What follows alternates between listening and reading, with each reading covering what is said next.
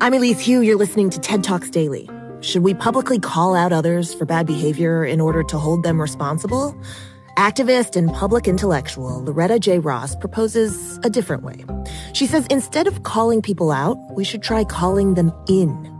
From the 2021 TED Monterey Conference, she explains how it works and the benefits of this to ourselves and our community.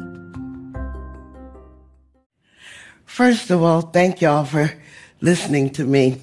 I come to y'all because most black women don't go to Ku Klux Klan rallies on purpose.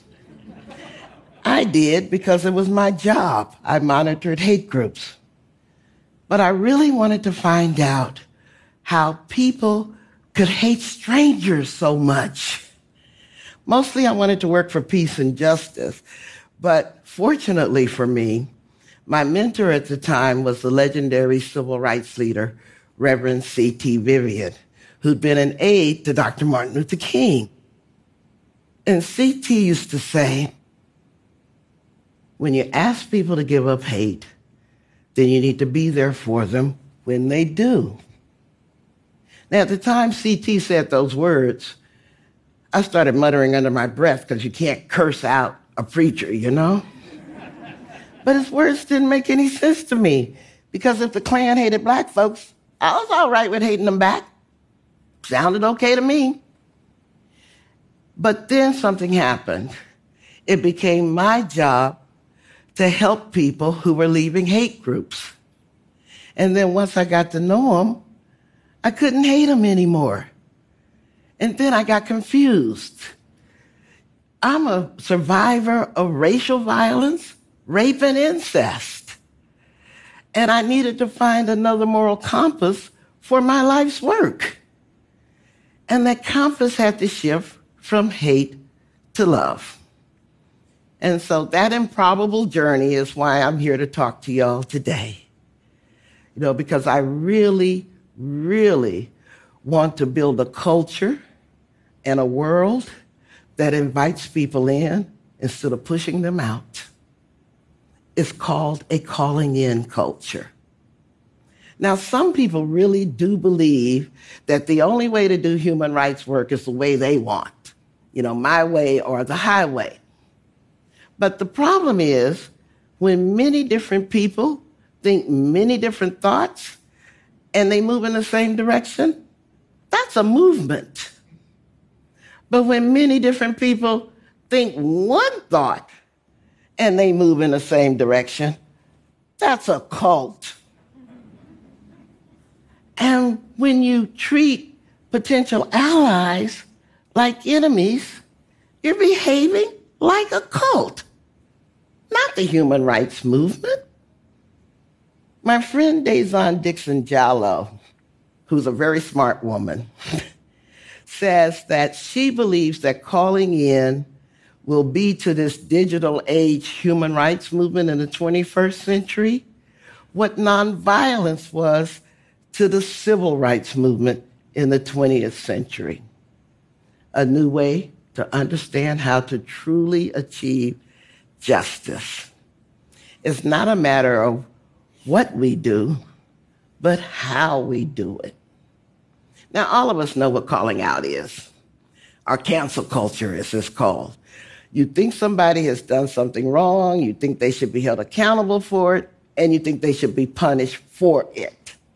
So one of those calling out examples is, I can't believe you just said that.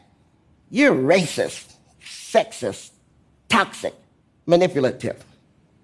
With this approach, you've guaranteed one thing.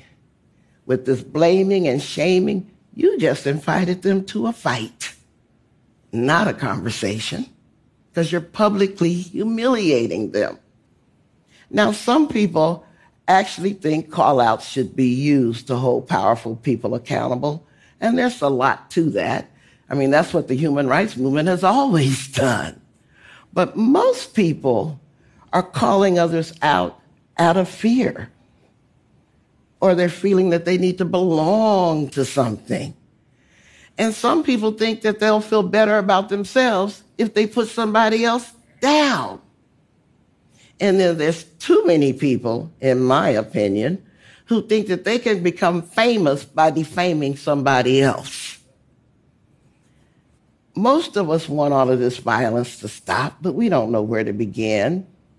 And most of us stay silent because we're afraid that we'll become the next target.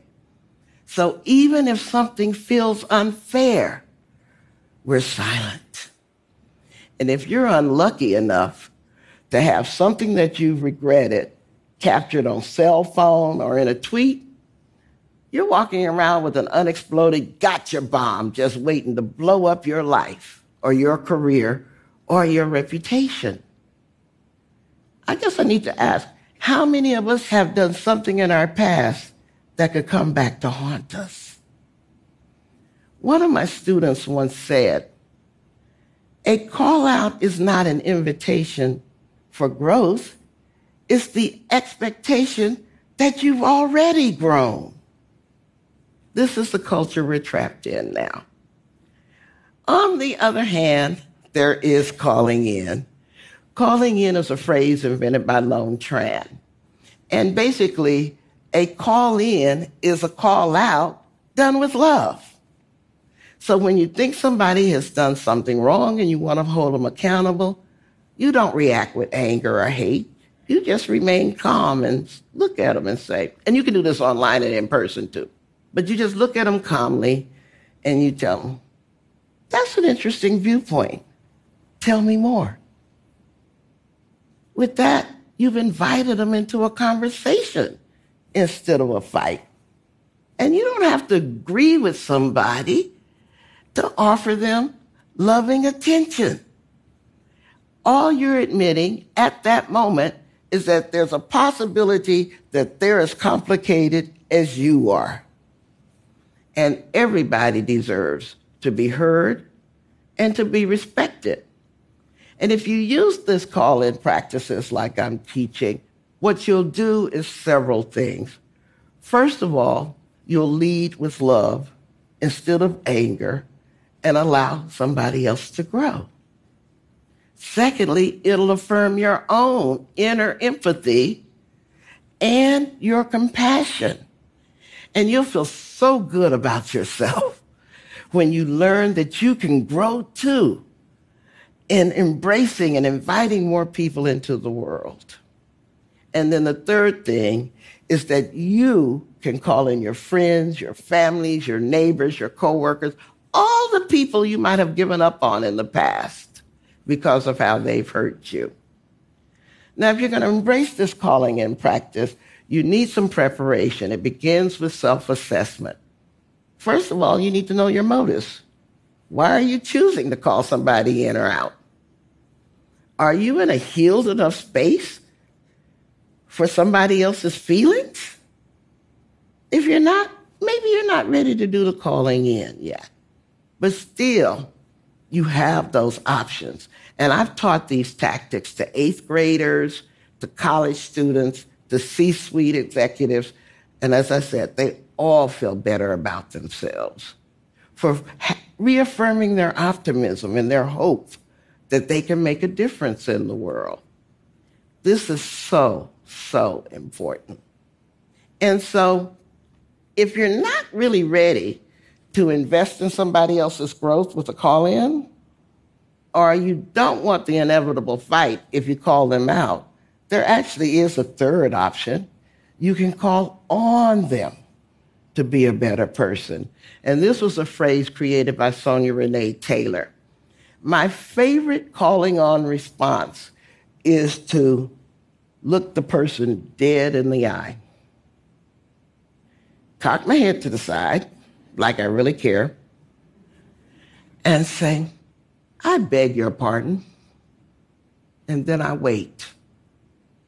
Many times they'll start walking back their words just because I'm looking at them like they lost their minds.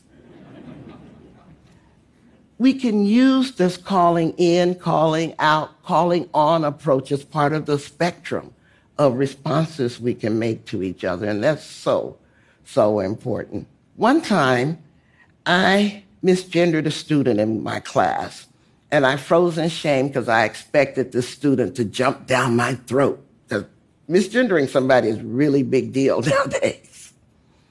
And instead, this student looked at me and offered me grace by saying, "Oh, that's all right, Professor. I misgender myself sometimes." An 18-year-old showing me grace. Now, I believe that one of the most effective expressions of calling in is forgiveness. And the most powerful example of radical forgiveness I've ever seen happened after the 2015 church massacre in Charleston, South Carolina, where 9 people were killed. And one of the victims' sons, Chris Singleton, offered his mother's killer, forgiveness. And I can't get his words exactly right, but Chris basically said, forgiveness is more powerful than people realize because it lifts all of this stuff off of you. It's freedom. Freedom from revenge, freedom from anger, freedom from hatred. Sadly, he was called out for saying that. I believe that it's very possible to use these strategies. So I'm going to tell you about my Uncle Frank. He ain't really my uncle, but, he's still living, so I can't call him out. Anyway, he came to a family reunion and decided to talk about Mexican Americans stealing jobs. And everybody been chatting and eating quite happily till his racism silenced the room. Most people buried their faces in their plate because this was Uncle Frank. This is what he does. But I decided to respond, but not with anger. I kind of organized a few comments and asked him a question. "Uncle Frank, I know you. I love you. I respect you. And what I know about you is that you'd run into a burning building and save somebody if you could. And you wouldn't care what race that person is. You wouldn't care whether they were gay or an immigrant. So, Uncle Frank, that's the man I love and respect. So tell me, how can I reconcile that good Uncle Frank I know you are with the words that just came out of your mouth?" You haven't called him in. You haven't called him out. You called on him to decide how he's going to be. And with this approach, he's less likely to become defensive because you haven't actually attacked him. And while he's organizing what to say, you've affirmed that he has options about how he wants to be, especially in his niece's eyes and his family's eyes. But most importantly, the third thing you've achieved is that you did not let his bigotry go unchallenged. And that was witnessed by the entire family, how you stand up to bigotry at a family reunion without hate, argument, and throwing over the table. Now, anybody can learn these tactics, as I've said, and we really need to understand that we can offer people forgiveness and a chance to redeem themselves from their mistakes. Somebody gave us a chance to grow, and we can offer that to others. So I invite you to join me in this calling in culture, this calling in world that we're building. I think you will have a lot of joy and satisfaction in it, like I've found. We don't actually risk anything because all we risk losing is our pain. And then you'll learn the most powerful lesson I've learned from 5 decades of being a social justice activist. Fighting hate should be fun. It's being a hater that sucks. Thank y'all. There's another podcast you might enjoy. It's not every day you get to receive advice from a co-founder of one of the world's rising media companies. Morning Brew's own Alex Lieberman has a wildly informative yet charmingly candid podcast called Founders Journal. A backstage pass into building and running Morning Brew, Alex navigates the ups and downs of daily life as a modern decision maker. Listen to Founders Journal with Alex Lieberman wherever you get your podcasts.